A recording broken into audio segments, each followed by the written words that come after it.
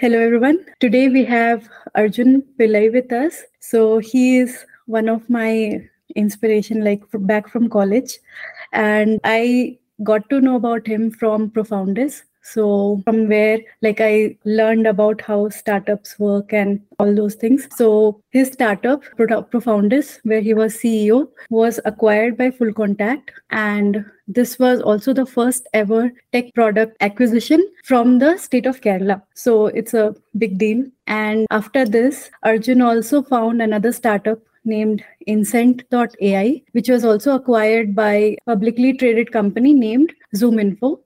Arjun has also been an investor in multiple companies like Inflection.io, Toplane.io, and Servant Labs. So he is very inspirational and a person I look forward to interview. So I'm very excited to have you in my podcast, and I'm looking forward to learn a lot from you. Thank you, Arjun. Yeah. Thanks a lot, Srishti. Thanks for having me. So let's start with Profoundus. As I mentioned before, I came across the startup in NIT Calicut where Profoundus visited us. And for some event there, I was lucky to meet the CTO of Profoundus, Anup Thomas Matthew. So from there, I just wanted to know, my knowledge of Profoundus is way back. So I would love to know about the company in your terms. What motivated you to start the company and how did you set up your initial team? All those things. Yeah. Profounders was more like a result of, a group of youngsters wanting to do something. Basically, at least when it was formed. So I graduated in 2010. I always wanted to do something of my own. I didn't even really know what that meant. Then I went and joined Infosys. I was there for about 1.5 years. But this thing of, hey, let me do something of my own kind of kept nagging me. I used to use a lot of emails back then, and even now I get a lot of emails. I respond to a lot of emails. So Gmail was in beta back then. Gmail was still very new. Then I hated several pieces of how Gmail worked. So I was like, I want to build a better mail client that serves the people in the right ways. So that was the initial thing. And I was like, okay, let me start doing that. At that time, when you have an idea, you want to kind of remember people who you know, right? The people who you trust. Yeah. And that ends up being your batchmates and friends. So I called up 3 of my batchmates. And luckily for me and us, all 3 of them agreed. They're like, okay, let's do this. So that became the early Profoundus team. My CTO, the Anup who you met, he was the person who came up with that name. Profound is the word. And IS, we added the IS. It's called neologism, which is creating a new word. So we just defined profound means deep. So profound is, we just said, okay, we are a team of deep intellects. That's how we started off. We didn't know the word startup. We didn't know investment, none of that. So we did outsource projects. We wanted to build a product company because we knew that product can scale to millions of people if the impact is much higher. Not all of our initial products failed. We built like 4 or 5 products in the first 2 years. All of them failed. And the 5th product started getting some traction and it kind of became something. I don't want to keep talking about the story. So that's how Profoundus was formed. And that was the team behind how the whole thing came together. That's interesting. One thing which I wanted to understand, a few of your products failed like at the initial age. So one of my fears, if I think about doing a startup, which I have not been able to do till now. So yeah. So one of my fear is that what if things don't work out, and all those what ifs are there in my head. So how did you get that motivation of like continuing even if you were seeing that failure? So, when you are very young, you are very stupid. So when you are stupid, you are brave, right? That's essentially what was happening. So if I was very smart, if I understood that I was doing a startup and then every product that I was not able to move forward, that was each a failure. If I had known all of these things, it probably would have been difficult. But I didn't know any of these things. So in my world, it was very simple. I was working with my friends. Was I happy? Was I learning? And was I excited to wake up every day and go to work? All these things were true in my world. And being very young, we didn't need a lot of money to live. We were living on like 13,500 rupees every month. That was our salary. My bike that my parents bought for me, actually for my brother, which I later got, that was our company vehicle. We used to do triples on that and all of that. We used to live together in like a 2-bedroom place. So Anup and we were in one room. Other two co-founders were in another room. So like the needs were less, and I didn't really register every product as a failure. It was like, okay, that didn't work, that didn't work. We just kept going. That happiness within us was the main reason why we didn't stop. And the lack of understanding that this is a fail, this is a fail. And we didn't have any external pressure, right? We didn't raise external money. It was all, and the projects kept coming. Oh, one other key piece is when you're running a company, it's very important to have small celebrations and wins all the way. So in our case, there was always something or the other positive happening. For example, we got through multiple accelerators. We got a grant from Startup Chile, $40,000 or $36,000 to be exact. So it was not a huge amount or anything. But if you plot the whole company on a graph, small wins were popping up here and there. So that always keeps you motivated, right? It's like watching a cricket match, and every other over, there's a boundary or a six that happens that keeps you excited in the match. The same thing was happening. So you talked about you got some money from startup accelerators. So I just want to understand, how does startup accelerators work? Like, what is the process of getting there and applying for funding and all those things? Yeah, when you start up a company, depending on how you are thinking about the company, if you want to run a services company, then you can start with the service. You can close a client, do the service for them. So that way there's some money that's flowing in. But if you're running a product company or want to start a product company, you don't have a source of income anytime soon. Typically, what happens with most of the product companies, it'll take a long time to get to that inflection point. From that, it will go like really up, right? You call it the hockey stick curve. So that is where you need money. That is where you need, some time where you are figuring out what is happening. At this phase, the best place for an entrepreneur to go is to an incubator or an accelerator. The fundamental difference between an incubator and accelerator is that incubator is not always time bound. So incubator is a place where it's more like a space that you can sit in. They offer a little bit more than space. There is some mentorship. There's probably some funding that will come your way, but it is not exactly time bound to like 2 months or 3 months. Versus accelerator is more like, as the word indicates, incubator is a place which you can go with nothing. You can have an idea, you can have a team, or you can have nothing and you can still go to an incubator because you're getting incubated there. Versus an accelerator is a place where you go when you have a team, when you probably have an idea, maybe a little bit of attraction, and you want to step on the pedal and kind of accelerate from there. That is the accelerator. So typical accelerator programs are anywhere between 2 to 6 months. Most of them are 3 months, like a Y Combinator or a Techstars. So by going into those accelerators, you are essentially accelerating your company. The way to do it is go to Angel List, or I think there is a site called F6S. There's also one called GAN, or at least there used to be one called GAN, Global Accelerator Network. So if you go and put your searches there, you will come up with a bunch of accelerators. Just go ahead and apply. It'll ask for your idea, your team, your video, written note about what you're doing, and you do all of that.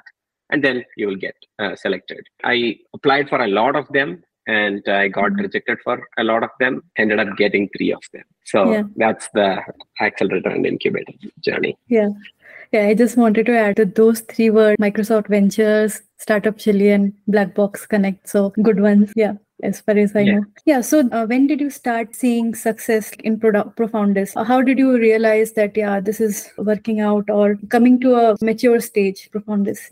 Yeah. So when the market is actually starting to use your product, right? The customers are starting to use your product. That is when you will start having the hope. Okay, probably I may have done something that's valuable. But when the customers are actually starting to pay money, that is when you actually know that you're on to something. And these customers shouldn't be your, relatives or your friends. It should be people who you don't know personally. They came to know about you, and then they came to your website, they started using the product, and now they're like, hey, can I buy this? Can I use this with my Salesforce? Can I use it for my company purposes? I'm willing to pay $100 for it a month, whatever. So that's when you know that, okay, you have built something that is valuable enough that a person is willing to take their credit card, put it in your system and say, charge me and give me the service or product, right? That's when you have something. Then the question is about how scalable it is. So this whole thing of a stability in a startup does not exist. because every moment you are stable, you are also unstable because you are trying to grow from where you are. So Mm. if you are running a company, every day you are in a world that you don't really know about. You have Yeah. never stepped in that particular moment at any point in time. So you're learning something new every time. So the word stability is not something that I would use, more like a product market fit. Every phase of the company, there's a different kind of a product market fit, and it keeps evolving all the time. But the thing to note for at the early stages is people using it, is people spending time. Those are all good proxies, but the best thing is, are they willing to pay money? If yes, how much? So this is very interesting because I've heard like similar thoughts from other people who I've interviewed. When people are willing to pay money for your product, that's when you can believe that you're doing. Even before you can think about your company is doing well because of the achievements it has done till now. But when people start paying money, that means you have acquiring some ground. So Yeah. yeah, that makes sense. So then the acquisition part comes in, like how you get into the acquisition story there. Yeah. So I never tried to sell the company because, again, acquisition was also new to me. I didn't really know that those things kind of happened in the way it happened. So it was new. So I never tried to get one. I was in the process of just building out my business, focused on acquiring customers, making sure I have enough money in the account, raising a pre-Series A so that I can go and raise a Series A. So I was focused on all of these things. However, we already have, at that point, we had a bunch of partners, who were using our data, who were taking us to the market, kind of like partners. So Full Contact was one of those partners. And when they were looking at the quality of data that we were giving them, we were at the end of the day a data kind of a company, business data company, let's say. In technical terms, it's called sales intelligence. So we were that kind of a company. And when they found that the quality of our delivery or product was very good, they reached out to me. I think it was December of 2015 when I received an email from the CEO saying, hey, we are interested to pursue an M&A conversation with you guys. What do you guys think? And I said, yeah, in principle, I'm interested and we'll see. So that's how it kicked off. And I think February 14th of 2016, they came down, the executive came down. They were a Colorado US based company. They came down to Kerala, which is where we were. We spent a couple of days together. And the second half of the second day, they said, enough is enough. We heard enough. We are ready to make the offer. And then, there was a little bit of a negotiation going back and forth in terms of how much money, what is the structure of the deal and all of that. We ended up in a deal that both of us were a little bit uncomfortable, but also both of us were also happy about it. So we shook hands, and then it took 6 months for the legal sides to close the deal. August 23rd, I believe, in 2016, we announced the deal. Okay, your first company being able got acquired. That's a big deal actually. And yeah, any company getting acquired is a big deal because it only happens for a very small, like a decimal point percentage of the companies that start. So it was very interesting. But as far as our Profounders was concerned, it was the first ever time a product company was getting acquired in the history of Kerala, as you mentioned. So that became like a milestone for the ecosystem. Right? Like every ecosystem should celebrate exits. Acquisition is certainly one big side of exit. So thankfully, the ecosystem actually came together. The company was celebrated. The exit was really celebrated in the stage. And it made a lot of changes in the ecosystem. Investors became more active. Startups became more active. People believed that, success is possible by sitting out of this small place in the corner of India. You can still do a lot of things. So from all of that angle, I think the outcome was pretty mind-blowing. Yeah. So 2016 was just 1 year after I graduated from college. And that's when we heard about it. It actually inspired us, and being able to know that we actually met these people, that was like a big thing for me and even my friends. Yeah. So I also want to understand what happened after the acquisition. After the acquisition completed, then I'm actually very new to acquisition and stuff. There are two things I know, that sometimes what happens is you give the company to the other person and move on, and then other is you continue with the company. So what happened over here? The first one that you mentioned is what they call as an asset only acquisition, where you just hand off all the assets of the company, which is IP, customers, revenue, all of those are assets of the company. You just hand it off to the acquiring company and then move on, right? That is one structure. In our case, the structure was not that. In our structure, so we started with 4 people. When we sold, we were 72 people. All the 72 people joined full contact. And they wanted me to move over to the US and take up a leadership role in the headquarters office, which is Denver. I did that. So me and my CTO Anoop and myself, we moved to Denver office here in US. All the rest of the folks remained in Kerala in India, and I grew that team to about. At its top, I think it was about 160 people.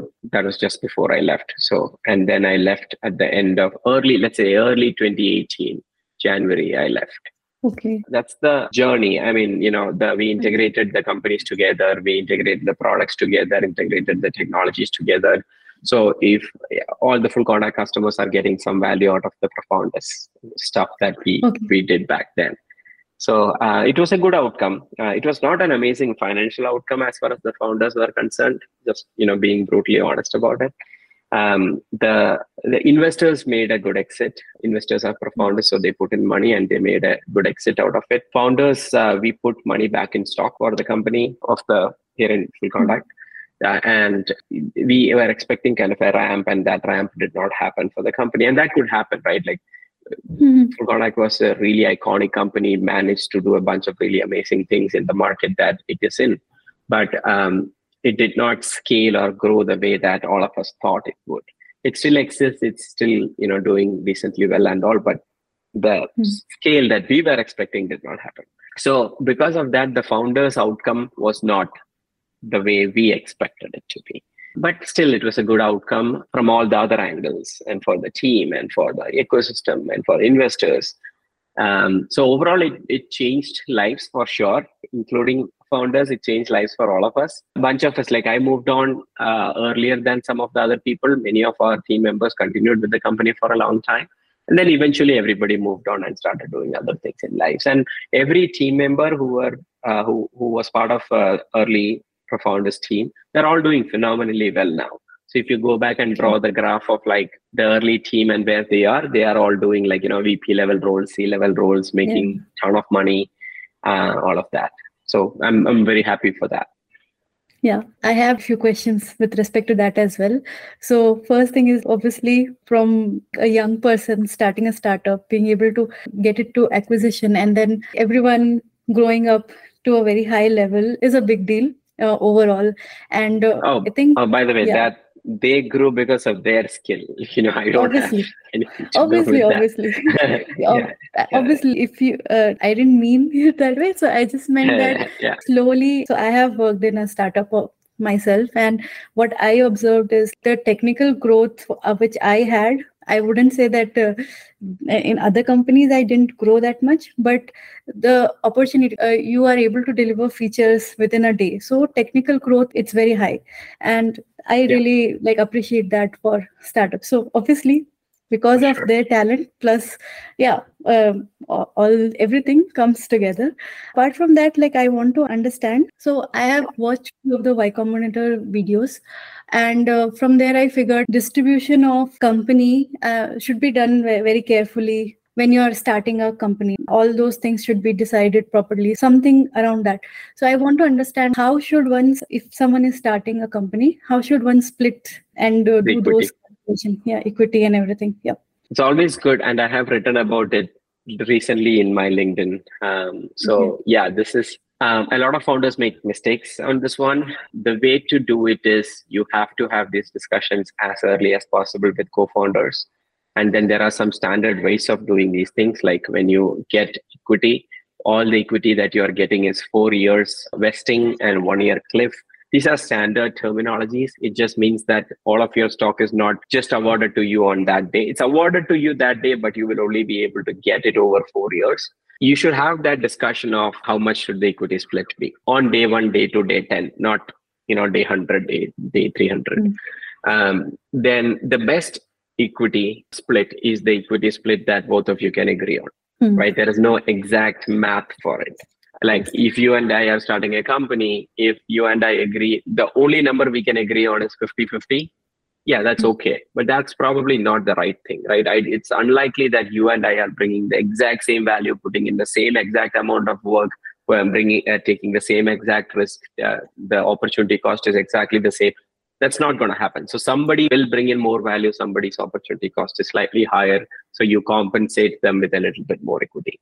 So have that conversation, and that will also give you a perspective of who your co-founders are, right? Being a co-founder is like being in marriage. There's a lot being asked of you. There are more downs than up, and you have to live through all of that. So the earlier you have these discussions, the earlier you get to know who your co-founder is, what kind of a person that person is, and that will help you to drive the company in the positive direction. It's difficult to put a math around it, which is why I'm not saying, okay, it should be 60-40. Yeah. That's not, yeah. So yeah, that's so my motivation to understand over here is, if someone is starting a company, like, then you have answered already, like when should we have this discussion? And the second part is something where you both, or if there are three people, then we should all be on the same page and agree on the equity share which we are deciding. Okay. Yeah. And then, like, when investment comes in, how does that work around that? If you are comfortable, yeah. Yeah, sure. Yeah. Investment is like, basically you are selling a piece of your company with a future value, right? So the investor is looking at your product and your company and thinking that, okay, this company is going to grow to X amount and even more than that. So I'm going to put a valuation for the company and give you a piece of the company. So let me put some numbers so that it makes sense. Imagine that when you start the company, you are starting off with, let's say, 100 shares, right? That's the total number of shares. That's not the reality. In reality, the total number of shares is probably closer to like 100 million shares or something like that. But let's, for the easiness, 100 shares for a company. And let's say that when you start the company, each share is worth $1, right? So imagine that you and I are starting the company. Let's say for easiness, I take 60%, you take 40%. Or let's do the other way. You take 60%, I take 40%. Yeah. So you paid $60 to get 60 shares. I paid $40 to get that total shares. Now, a new investor is going to come and he or she is like, I want to invest in your company. You're doing such amazing things and you want to take some money. So then what you do is, imagine that the person is willing to offer you $1.1 million valuation.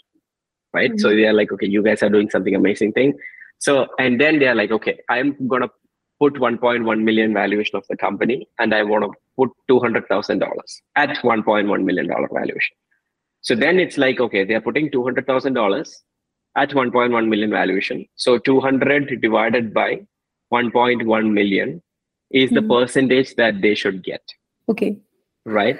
So yeah. So let's say let's say just 1 million. So 200,000 out of a million is the valuation. So that's like what, 1/5, which is 20% will belong to the investor. And now your founder holding will come down to 80%. But you hold 80% of a $1 million company. So when you purchased it, it was worth $100 in total. Now you are holding 80% of $1 million company, which is $800,000. So your value, net worth, grew from $100 to $800,000, but your percentage holding came down from 100% to 80%. Okay, yeah, that makes sense. So yeah, the easiest way to do this is based on share numbers, but that's actually complicated to explain on a call, which is why I use percentages. In many cases, you have to raise many rounds.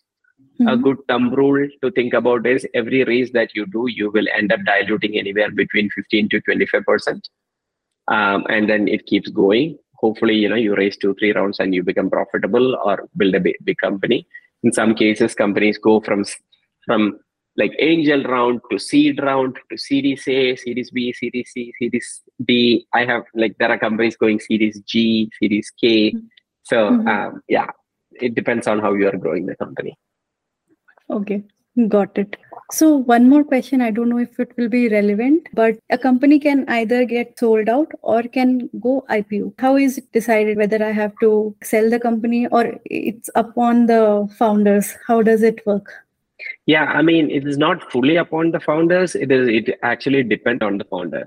So it depends on how good the company is doing and what are the prospects of the company. The probability of company getting acquired is very little. But the probability of a company going IPO is very, very, very, very, very little. So very few companies go IPO. So to get to IPO, a proper IPO, let's say on a proper United States exchange where you are able to do public. So basically IPO meaning initial public offering, which means that you are offering shares to ordinary people to raise money. So that is also an investment event. That is also an exit event where you are taking all of those shares and saying, I'm offering a percentage of my shares to the public, and public is going to put money into the company, and I'm going to use that money to grow the company and also to give back the money to some of my existing investors. Right? This is Got what it. investors have been funding you for. Right? The Yeah. exit event is when investors make money. So what you mentioned, the company getting bought out or the company going public, those are both exit events where investors make their money back. Got it. So to get to a proper IPO where you are successful in raising money and investors are excited to buy your shares in the public market, you need to be doing like, it should be a sizable company like 100 million, $200 million in revenues. Again, this is not standard, right? For you to go IPO on an SMB exchange in India, it can be way less than this. Or if you want to, I think Hong Kong probably has, like, so depending on the stock exchange that you want to go public, it really differs. And again, I'm not an expert on public because I've never taken a company public. I've just worked in a public company. So I wouldn't even consider myself an expert in this. So the fact is you have to be at about $100 million, $200 million in revenue at a certain growth level, at a certain profitability level, at a certain margin level. It is only very, very few companies achieve that level. If you are at that level, then you go IPO. But that typically takes a lot many years. That takes, even if it's also a multivariate equation, right? You are running a company, but so many things need to come together for you to get there. If that is not the case, then during the growth of your company, even if you are growing well, the big companies would want to buy you out, right? For many reasons. Your technology is interesting, your team is interesting, your customers is interesting, your revenue is interesting. You are adjacent to whatever they are doing, so they want to add you to their queue. So like, many reasons. So at some point, they will put an offer in front of you. So at that point, it will be like, maybe your company is growing well. In both of my cases, this was the case in front of me where my company is growing well. I have money in the bank account, but I have an offer in front of me. So it's like one bird in the hand versus two birds in the bush, right? That is where, to your point, it is the founder's discretion, founder's prerogative to decide what happens at that point. It is actually technically the board's decision. In the early stages of the company, founders is equal to board. So at that point, the founder has to make a call where, am I going to take this deal or am I going to keep going? And that depends on how good the deal in front of that founder is. And in many cases, if the round is good or if the deal is good, the founders will take that deal, which is what I did a couple of times. Yeah. So that is the difference between getting acquired or IPO. There's also a third level where a founder has no other way. They are running out of money. They are not able to raise their next round. So their options are either liquidate the company, which means shut down the company, or just get acquired. At that point also, they will try to get an acquisition. The outcome might not be as good as they think, but they will still make some money. Investors will make some money. And it ends up being a decent outcome for everybody involved. So that's also an outcome. Okay, that makes sense. So now I want to get into Incent.ai a bit. So that was your second company, and that was also acquired, and it was acquired by a public company, as I mentioned before. So the company name is ZoomInfo. So I want to understand like the story behind the company, like how you started it, what was the idea, and like so on. Yeah. Bulk of the 2018 after I left Full Contact, I spent in consulting. So I consulted for about 8 or 9 companies during that 8 or 9 months time frame. It was a really nice time. I was making decent money doing consulting. It wasn't a lot of hard work. But, like once you're an entrepreneur, you always want to kind of continue to build out, you want to learn more. There are things that excite you. There are problems that keep you awake. So I wanted to do something again, right? So I identified a problem statement. My longstanding friend, Prasanna, was the co-founder in my second one. So we decided to team up, and he became the CTO. I became the CEO. We started the company October of 2018. We started with a very different kind of idea. The company name actually was Data Chain. So data on blockchain was the idea. This was way before blockchain was like really cool. I mean, there were hypes of blockchain happening even at that time, but Yeah.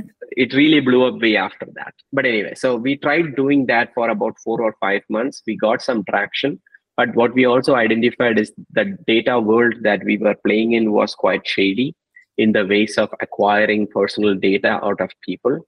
The whole point of the reason for starting the company was to bring transparency to the data supply chain and make it easy for people to understand the quality of data. But if you are also doing shady things to do the right thing, it's still shady, right? It's like people Correct. say that if you want to play with the pigs, you have to get in the dirt, right? The idea is to clean up the pigs, but in that process, if you are also getting dirty, then might as well not clean the pigs and be clean yourself. So that the company became something that I would have made money on, but I wouldn't be proud of building that company. And most entrepreneurs want to do the right things too, right? If we Mm. just want to do something, then we would go take a job. Mm. So we decided to pivot the company basically. That pivot got us to what we call as, or what you called as, Incent. The name Incent comes from intent and consent of the buyer. So that intent and consent became Incent. So we built out a chat-based platform that puts the buyer at the center of the experience and makes it very easy for a seller and buyer to talk in real time and hopefully make a business deal. This was a sales and marketing tool that helped business to business companies to make more deals done. Yeah. So that's how Incent came together. Okay, that is very interesting. The chat-based platform. Anyone who has some complaint and want to connect with the company, and if it is easy to communicate with the company about my problems, that's actually solves a big problem. And I think so. That's very interesting. So, since this was the second company, you might have applied some learnings, or did you have any strategy around the company and all those things? And just asking. Yeah, yeah. Yeah. Yeah, for sure. When you do anything for the second time, right? Like you will do some things differently, right? You have learned some things from your past, and then if you get a second chance, then you try to do something better. So this time, yes, we did a few things better. Like for example, right from day one, I did proper bookkeeping. I did proper accounting. We had some of the equity conversations very upfront. Versus like having to go through that later on. Yeah, so we did a lot of things differently. Probably the biggest learning between a first time founder and second time founder, especially if you are from engineering background, you kind of consider product as the most important thing when you are a founder for the first time. But then you realize that by the second company, you realize that product is a key part, but product is not the best thing or the most important thing. Go to market, the way you take the product to the market, the way you sell the customer, that is the most important thing. So when you're a first time founder, you get in a room and you build out products that nobody wants, and then it will fail. That's what happened with my first company, right? We built like 4 products, 5 products that nobody used, or somebody used, nobody paid, because we all got in a room and we were like, this sounds like an interesting idea. Let's go solve that problem, right? And nobody wants it. Whereas the second time, you clearly know, okay, it's not about the product. It's about customers, their problems. How do we solve those? So you do a lot more what technically is called as customer discovery process or validation process. So you talk to a lot of customers. You actually go out and make a sell or a sale before you write the first line of code. So we did those things really, really well. We did the customer discovery validation process extremely well. And that is part of the reason why the product acquired or got to product market fit very quickly. Because we did enough validation at the top to make sure that we're building the right thing.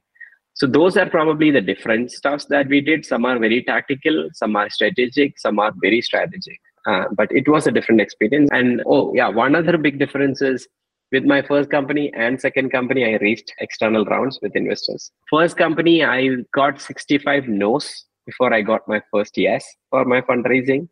But since when I was doing for the second time, my investors had already made money with my first company. They were all more than happy to support me for a second time. So I got the money like pretty much at the time when I was incorporating. They said, okay, we want to invest. And I was like, I have no idea what I'm going to do. They're like, that's okay. You will figure it out. Here is the money. So, I mean, again, when they have trusted you with money once and then you have grown up to their trust, they are bound to trust you again, unless you do something horribly wrong. So that was also pretty different between first company and second company. Okay. So that part is very interesting. Everything you mentioned is awesome, especially when you're talking about before writing even first line of code, you're first to talk to the customer, figure out like what exactly their need is. So that is very interesting. And then obviously the best part I felt is when you went for investment, people were more than happy to invest on you. So that's very nice. Yeah. So then you came up with this idea of making the chat-based platform, which is easy for customers to be able to communicate in real time with people in the company. So from there, did your ideas evolve more? Or so when you start with a particular idea, then it keeps on growing. Like that's my experience. So did it evolve and grow to something else or not something else or anything around that? Yeah, absolutely. Yeah. Most of the products, so there is a famous saying, I think it was, I cannot remember, Steve Blank or Eric Rice or Reid Hoffman, one of them, they told that no product will sustain the first touch with the customer, right? Which means that you built something that you think was the product that they needed and you put it out in the market. And the moment that touches the market is going to give you a bunch of feedback, right? And that feedback would, in most of the cases, start prompting you to make some changes in the product, maybe in the direction of the company. So that happened. We pivoted to Incent March of 2019, and we put out the first version out there probably June of 2019, in 3 months, 4 months time. Then we got validation July. We made changes in August, and then we got back more feedback in September. So September is when we were like, okay, this is what we need to build. Here is the feature, here is the positioning, here is the messaging. And from September, we continued to build that out. September, October, November, December, we started going properly to the market where, here is the product, here is how much it is going to cost you and all of that. On Jan 21 of 2020, when I signed my first customer. Mm-hmm. So between March 2019 to January 2020, the evolution of the product was happening through multiple touches with the customer. And even after that, it changed quite a bit. But that time, even the direction of the company was changing on a weekly basis. Okay. Yeah, that makes sense. So as in when you incorporate feedback, then new ideas will come up and then product will keep on evolving. So yeah, that is my experience and I'm just adding up to that. Yeah. Sure. Okay. So then your product, it has evolved and come to a place where you got your first customers. And then from your first customer, how did you reach to acquisition again? Yeah. So we were continuing to build the company, waking up every day, pushing the company forward. We raised a couple of rounds in between. It was going good. We grew from like 2-people team to like about 35-people team between US and India. And I was in the process of raising a Series A. Not even a process. It was like I was having conversations and a Series A was almost going to happen. So Henry Schuck, the CEO of ZoomInfo, and I know since 2018 during my consulting time, I reached out to him over a cold LinkedIn message. Basically, I said, I know 100 data vendors, their data quality, pricing, and the agreement clauses. Do you want to talk to me? And he responded back, and that's how we got on a call. He had also offered me a job back in 2018, a good job, actually. It was very kind of him. He also helped me out with a recommendation letter for my visa. So I've had multiple interactions with him on the business side and also on a personal side. And he turned out to be a really nice human being, also a very an amazing business person. From the outside, I could see how he was growing Discover.org, and it was like we were awestruck at the way in which he was doing it. So we were always in touch since 2018, and I sent an email out to him about some company in Canada raising a Series A. So I literally wrote something like, "Hi Henry, hello Henry, how's it going? Long time. I'm not sure if you saw this email." This company raising a Series A. I thought it was interesting for ZoomInfo, and here is why I think, and I wrote out like my reasons for why that I think it's interesting. That's a thesis that I've had. He responded back. He always does respond back quickly. And he said, "Hey Arjun, that's very interesting. Thanks for sharing. But what you're doing is even more interesting to me. Why don't we catch up?" I was like, okay, when Henry wants to talk, you talk, because it's not every day that you get to talk to Henry. So I was very excited. He's kind of like the ideal, right? The guy who is very young, Mm. started at 23, built a company, took it public, like this amazing person who you want to emulate in your life. So got on the call, as always, very transparent, upfront. He's like, this is a space that I'm looking to make an acquisition in. What do you think? And I'm like, maybe, like, I'm not going to say no to you right now. He said, okay, why don't you go talk to my corp dev guy? So he connected me to one of his senior members on his staff. I spoke with that person and things kind of slowed down from there. So, and I was not pushing, right? I was not like, okay, come acquire me kind of a thing. Because the best deals are made when you are willing to walk away. So I was like, okay, if they want, let them come. This was October 2020, actually. Then things kept moving. I think this was December, January, whatever time frame. I was sitting doing my work on one day. I got a ping from my own tool. So it's a chat-based tool, right? It had the ability to identify which company is browsing your website. So I got a note because ZoomInfo is an important company. It directly alerted me saying that somebody from ZoomInfo is on your website. And I immediately jumped in and said, hey there, nice to have you here. I'm a big fan of ZoomInfo. I said this, and then the response came back saying, hey, Arjun, this is Henry Shuck. The product looks amazing. We should catch up. I'm like, sure. And then we set at the time to talk right in chat. And then we caught up. And this time, Henry was more specific. He's like, I want you to talk to my executive team. And he went to his executive team and said, hey, there's my friend who is doing an interesting chat company. You should talk to him. You should see the product. I did an executive demo to everybody. Then things started moving very fast. And I was supposed to go take my Series A discussions forward in Bay Area. He said, why don't you come over to Vancouver, Washington before you go to Bay Area? So I was supposed to go to Bay Area on a Monday. Henry asked me to come over on Wednesday. Before Thursday, we got into his conference room. We started at about 9 o'clock until 4:30 p.m. 9 to 4:30, we continuously chatted on everything under the sun, including personal stuff, industry stuff, company stuff, my company stuff, his company stuff. Other than 45 minutes where he had to take another meeting, we were continuously chatting, and he drew the vision of ZoomInfo in front of me. And I was sold. I was like, yeah, that makes sense to me. I could see the world going there. He asked me, like, where are you? I said, I'm going to go talk to this Bay Area company, and they're going to give me hopefully a Series A term sheet. He's like, oh, I'm not going to let you go take that meeting. Come tomorrow and pick up the LOI. So I went to the office tomorrow, and he gave me the LOI, letter of intent. Basically, we want to potentially acquire. And it's a legally non-binding document, but once you get an LOI, it means real stuff. And he took the time to walk me through the LOI. There were a couple of things that I immediately did not agree on. He said that those are fine, we'll figure it out. And that's that. I didn't go to Bay Area. And Oh my God. he gave me an offer that made sense to me, that made sense to the company. 35 people joined ZoomInfo. The Indian office of Incent became ZoomInfo India office. The company, when I sold, we were 25 plus people in India. Today, it's more than 310 people in Chennai. And, things are good. Incent became ZoomInfo Chat. I went into ZoomInfo as the SVP initially, became the chief data officer, and I learned a lot. I managed to do a couple of good things for the company. Oh, that's awesome. Like the story is so inspiring, actually. And then you started with just 35 people and you were about to raise Series A, and then you got acquired. It's a big deal, actually. Yeah. Very interesting. Yeah, I mean, it is interesting for a public company to acquire a company. And I give a lot of credit to Henry for being decisive in that acquisition. And it turned out to be the right decision. That's what a great leader would do, right? When they have something that they believe in, they go and act on it. And, thankfully, this decision became the right decision. And I managed to work really hard to try and make that decision right for him.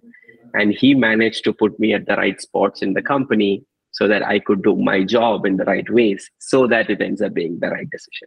So both of those happened, and all thanks to the entire ZoomInfo team. I was a nobody, right? I was running a small company, and to go into a company like ZoomInfo with over $1 billion in revenue, and to grow and scale very quickly to be part of the executive of that kind of a company is not easy. And you cannot do it alone, right? You need the help from everybody around you.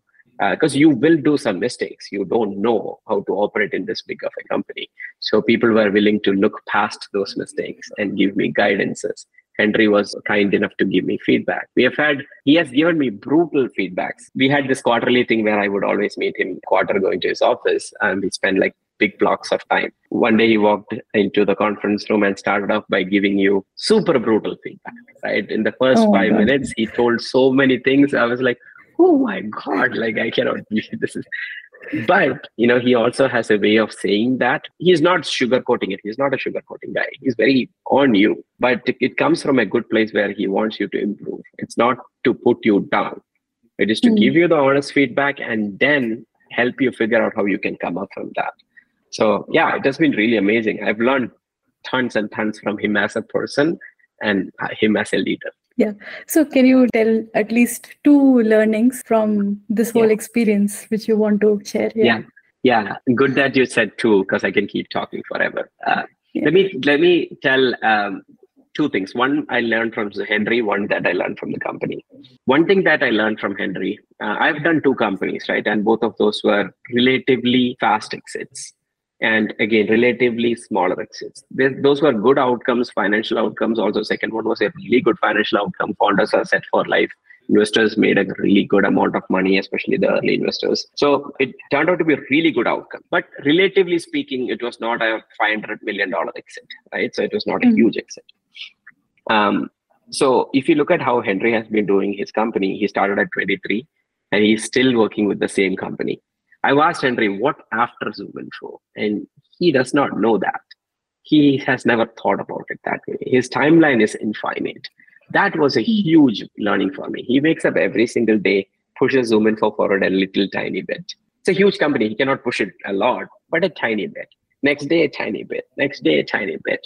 And after a quarter, when you look back, the company has grown so much. Then it starts again for the next quarter, then next quarter, right? So that infinite timeline is something that I have to learn because I don't know how to take that infinite timeline.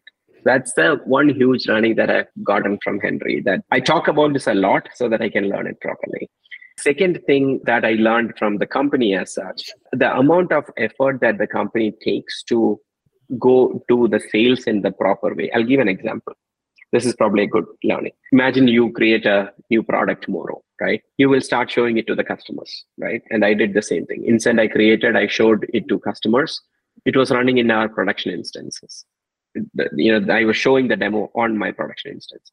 So what that means is sometimes there will be data, sometimes there won't be data, sometimes the analytics shows up, sometimes there's nothing to show in analytics because the website is still early stage, whatever. But what I learned from Zoom Info is when you're doing a demo, that demo should be kick-ass, right? It should be really, really, the data should be perfect. You should be able to show all the features. You shouldn't go into the demo and say things like, yeah, there is no data because this is a sandbox, right? That's not a good demo experience. You have to do the work to that is probably 3 or 4 or 5 days of additional work for your devs, but do that, right? And build out a really good deck.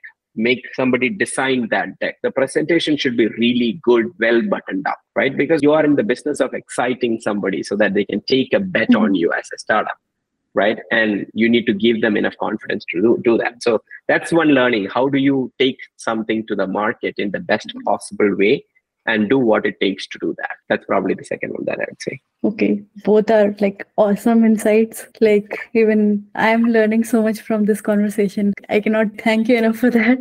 Yeah, but like we are coming towards the end of our podcast, and I quickly want to discuss how do you decide which company to invest in? You have been invested in multiple companies yourself. So what is your thought process towards a company? It varies from people to people how they choose to invest. For me, investing is about giving back. I've been an entrepreneur and I made my money through startups and I want to support founders, right? So I do a little bit of investing, a little bit of advising. The way I think about investing, I invest in very, very early stage companies. Later stage, I have investments in some funds where they invest in later stage companies and I'm an LP, limited partner in those funds. So on this one, on my own investments, I look at the operator, meaning the founder, because at the early stage, there isn't much more that you can look at, right? There is the founder, there is an idea, right? And the idea could change tomorrow. So I just look at the founder. And when I look at the founder, I look for, are they hungry? Are they willing to do what it takes to move forward? Do they have grit? then are they willing to learn fast enough? Because whatever you think today is probably wrong, and you should be willing to unlearn and relearn again very quickly. So how fast can the founder take some actions to bring in that learning, and once that learning is in, how open they are to take that learning and change their behavior? And that also as a team, right? Not only the one founder, but together as a team, how good they are. And then I also in some cases look at, like, is it something that I understand? Is it something that I can help them out? Is it a place where I can do connections to them? If yes, then I tend to invest. So I probably have done 18 or 19 investments so far. I've put very few on my LinkedIn, but it's an ongoing process. I get and look at companies almost on a weekly, bi-weekly basis, and invest in some of them. That's very interesting. And I got to learn a lot from this conversation, and hopefully the audience also learn from this, listening to this. And this is very inspirational, both your stories, profoundness and insight. And that's, I think this is a good point where we can close the podcast. And thank you so much for joining. And I will look forward to put this around. Absolutely. Thanks a lot for having me here. Thanks a lot for prompting, reminding, and making sure that I get on this call. I appreciate you doing that, and I appreciate you doing the podcast. I'm happy that you asked the questions and I was able to give as honest answers as possible. Thank you, and looking forward. Okay. Thank you so much.